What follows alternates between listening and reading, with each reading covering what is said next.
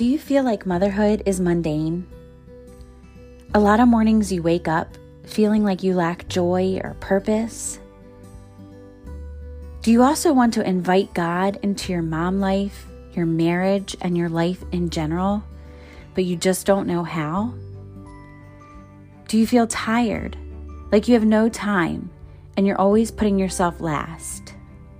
Hi, I am Jill Rohraball, a Christian mom life coach, and I'll be showing you each episode how to make time for you, your relationship with Jesus, and others. I'll teach you how to grow with God and apply His Word to your everyday life. And most importantly, I'll be cheering you on each week, reminding you that you do have purpose and that you are worthy of a great future. You can find satisfaction in motherhood. I'm going to show you that you can live intentionally with less stress, more joy, all while serving God and others. So, grab your Bible and get ready to be transformed. This is the Faithful Mama Podcast, a place where we learn to fill up on Jesus so that we can pour into others. Listen in.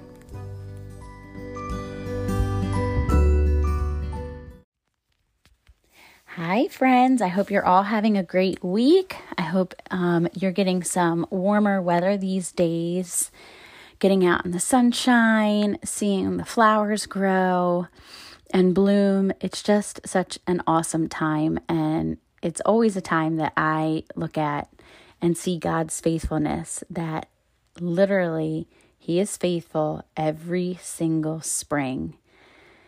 Every spring, the trees turn green, it gets warmer, the flowers come out, all of those things.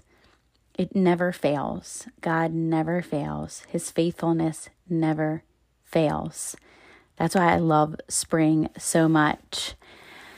But today I wanted to just talk to those of us who are waiting on something, whether that's a job or a relationship, or just an answered prayer. There are so many of us who go through these seasons of waiting, and sometimes we need some reminders of how to get through them and be reminded that God is in the waiting, and it's in those days of waiting that we a lot of times feel closest to God, and we see God and feel His presence in that time of waiting. So I'm just going to pray for us. Lord, thank you so much, even in these seasons of waiting, that you're here with us, that you're walking with us, Lord. Help us to take these reminders today that we're going to talk about and just apply them to our situation that we might be waiting on, Lord. I also want to pray for all the mamas listening, that they have an amazing Mother's Day weekend, and for all the mamas who have lost a child, and for all those mamas that are still waiting. We just love you, Lord, and we know that you gave us the gift of motherhood. And we can be moms even to just those younger than us, even if they're not from our own bodies, but that you have given us that ability to nurture, and we thank you for that. Amen. Okay, so if you're waiting for something right now, today I'm just going to tell you, get a piece of paper and a pen, and we're going to go through the 4 ways to wait. And not just wait, but like wait on God to move, okay? So the first one is my favorite. So the first one is to record answered prayers in a journal. So God's proven dependability can be a source of encouragement when we wait. His dependability can also be a source of encouragement in the midst of trials. So I record every morning in a journal my prayers. And I probably have 20 prayer journals. And the coolest thing is opening those prayer journals from years ago and seeing God's faithfulness.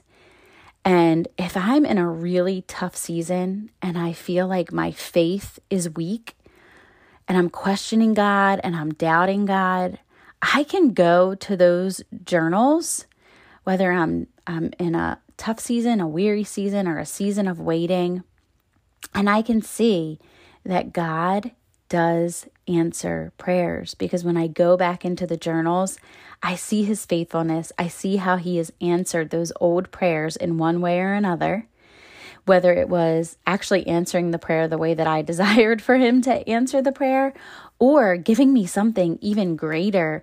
Or if the answer was no, I can look back and see why now. So that is such an awesome way to wait patiently on God, is just remembering his faithfulness. All right. So that's our first one. Number 2, reflect on God's promises and character and align it with prayer. So discerning his character and basically discerning his character in scripture, with our prayers is so powerful. So if I go into the Bible and I look for different characteristics of God, especially like in places like Psalms, where David says out loud the Lord's character and how he is holding him, David saying, you uphold me with your right hand, and just knowing God is holding you, reflecting on that character and God's promise is so powerful, and including them in our prayer is so powerful in a time of waiting. Our relationship with him is personal, okay? So when we pray back to him who he is and what his will is, and we apply that to our personal situation in prayer to him, he rewards our efforts. Trust me. For example, just using that scripture, like, dear God, right now, in this season, Lord, I am waiting on you for this particular situation. And I know that you are upholding me with your right hand. That's what your word says. And that's what you promised me, that you're upholding me right now with your right hand. And I am believing in faith in that, Lord. And that is a prayer that I have recited multiple times from him. And that is so powerful. I really begin to feel his power upholding me in those tough situations. So go to the Bible, write down his character in a waiting season, and then pray that back to him in the morning. Write down those prayers to him and apply it to your situation. Say, God, that's who you said you are. And you promise that this is who you are. I mean, I almost say, like, you promised me, Lord.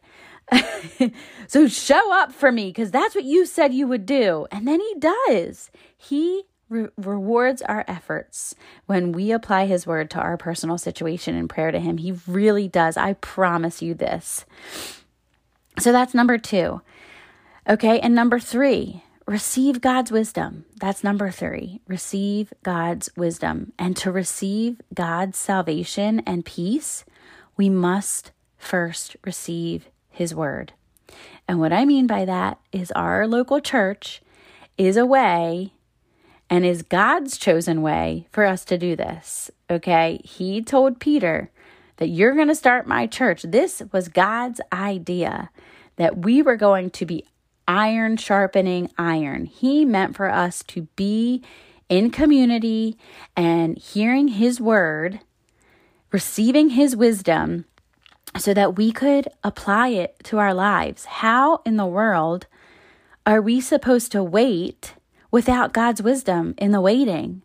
We have to get ourselves into church to receive his peace that flows from his word. And that is in our local churches, in women's groups, If you're a man listening, join a men's group. But iron really does sharpen iron. And there are people that are older than me in my church and in my groups and my pastors that are pouring out wisdom over me in my waiting. And in that waiting, and when I receive God's wisdom from those people, it is life-changing. It helps me to wait more patiently. Okay? And then our last one, number 4, is to remain confident in God's promises. So, our God is a promise keeper. And I know that in waiting, we are so tempted to fall into being skeptics of that. So, we have to remain confident in God's promises by encouraging ourselves with biblical truths. So we can choose to go to social media as we wait. We can choose to go to, friends that might not be walking in step with the Lord. As we're waiting, we can be really tempted to do that because we're tempted to kind of fall into skepticism while we're waiting. We are very tempted at a time like that. But what we must remember is that our God is a promise keeper. And the only way that we're going to remember that our God is a promise keeper is if we encourage ourselves with biblical truths. So we have got to go into the Word by ourselves, whether it's waking up early in the morning or after putting your kids down and you've taken a shower and you climb in your bed and you look up God's promises on Google and make sure they're straight from Scripture, straight from the Word, and write them down in a notebook and just encourage yourself with those biblical truths. And that will 100% help you to wait patiently on God. So when life is hard, which is in the waiting, and usually when we're waiting, there's something that's going on that's hard. In the midst of the waiting, there's a reason that we're waiting. But when life is hard, we can choose to exercise patience and faith in the waiting because we know that in His timing, He will deliver us again. Look up verses about God's timing. That is one way that I have been so blessed by Scripture in waiting, is the times where Scripture talks about how God's timing is perfect.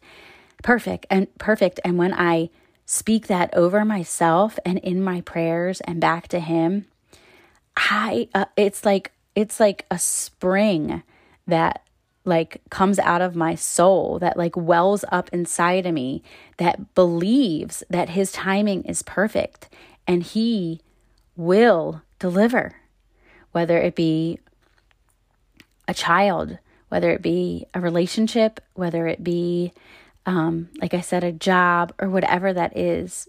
God is faithful. His timing is perfect. And if you don't have it yet, I want to reiterate to you that sometimes He may be protecting you from something. I prayed so long for a relationship. I didn't get married till I was 32. Looking back now, God was protecting me from a marriage that would have gone south because I was not ready to be a wife. Was it painful in the waiting? 100%. But God's timing is perfect.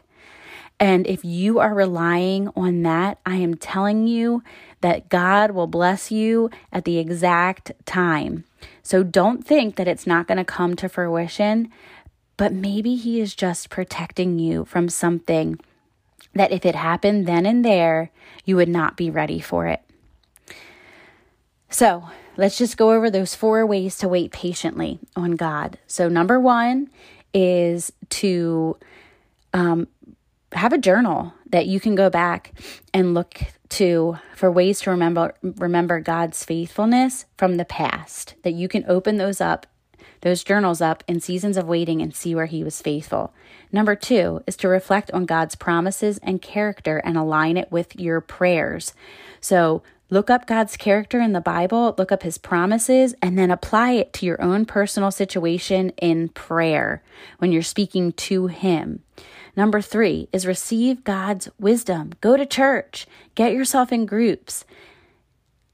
The only way you're going to receive wisdom is from people that are older, that are pastors, that are mentors.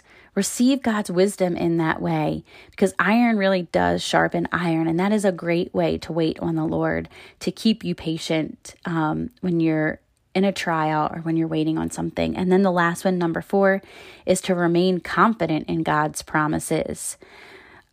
We know that in times of waiting, we can easily be skeptics, but if we keep encouraging ourselves with biblical truths, going into the Bible or Googling each night, just biblical truths, God's promises, and talking over ourselves, truth that, God is in the waiting, that God's timing is perfect, and all of these verses that just literally make our souls alive again in the waiting, and repeating them over ourselves and encouraging ourselves with them, it makes all the difference while we wait. This was kind of our main topic today, but with Mother's Day coming up this weekend, I also wanted to repeat a devotional that I read here recently, and I just wanted to speak it over the moms and anybody that's in a motherhood type of position, whether you're a mentor to someone younger or just, a teacher where you're the mom to a bunch of little ones. This is for all of us, and it's called Glory to God. Our motherhood really is for God's glory. So in 1 Corinthians 10:31, it says, "So whether you eat or drink or whatever you do, do it all for the glory of God." And this is the devotional Moments with God for Moms by Karen Stubbs, who I had on the show before. But it says, "I love that I don't have to be someone big and important to glorify God. I can bring glory to him in my own home just by rocking my baby to sleep. I can bring glory to him by serving my children their dinner or going to the grocery store. How cool is that? I think it's amazing because the world we live in focuses on the rich and famous, 2 things I will never be. We are reminded in this verse that even the small things in life, like eating or drinking, are important to God and should be important to us too. This verse reminds us that everything in life has purpose if we glorify God in the process. How do we glorify God while rocking your children to sleep? By being peaceful, patiently waiting for them to drift off. That's how you glorify God. You can glorify him by serving your family with a good attitude and a loving spirit. You can glorify God at the grocery store by giving those around you grace when grace is not deserved. And you can have a smile on your face as you check out. It all matters. Mamas, it all matters. Father, be with me throughout my day and remind me that everything matters to you. Give me your love, your grace, and your amazing mercy. Show me how to love others the way you love them. Thank you that the small things matter to you, so I can bring glory to you in my home, even while doing laundry. Amen. Looking to give your child a well-rounded education while ensuring positive socialization opportunities and their ability to succeed in life? Consider joining Classical Conversations community and homeschooling alongside local families. Led by a trained licensed director, families learn through Classical Conversations' proven Christ-centered curriculum together in a community. With locations in all 50 states and over 50 countries, there is bound to be a community near you. To find your community today, visit classicalconversations.com/faithful.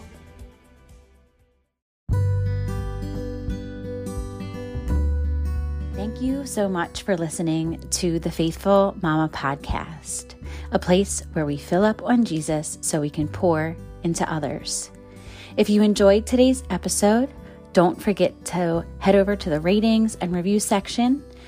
And if this is something that you know will touch another mama's heart, please share it with her. And as always, stay faithful.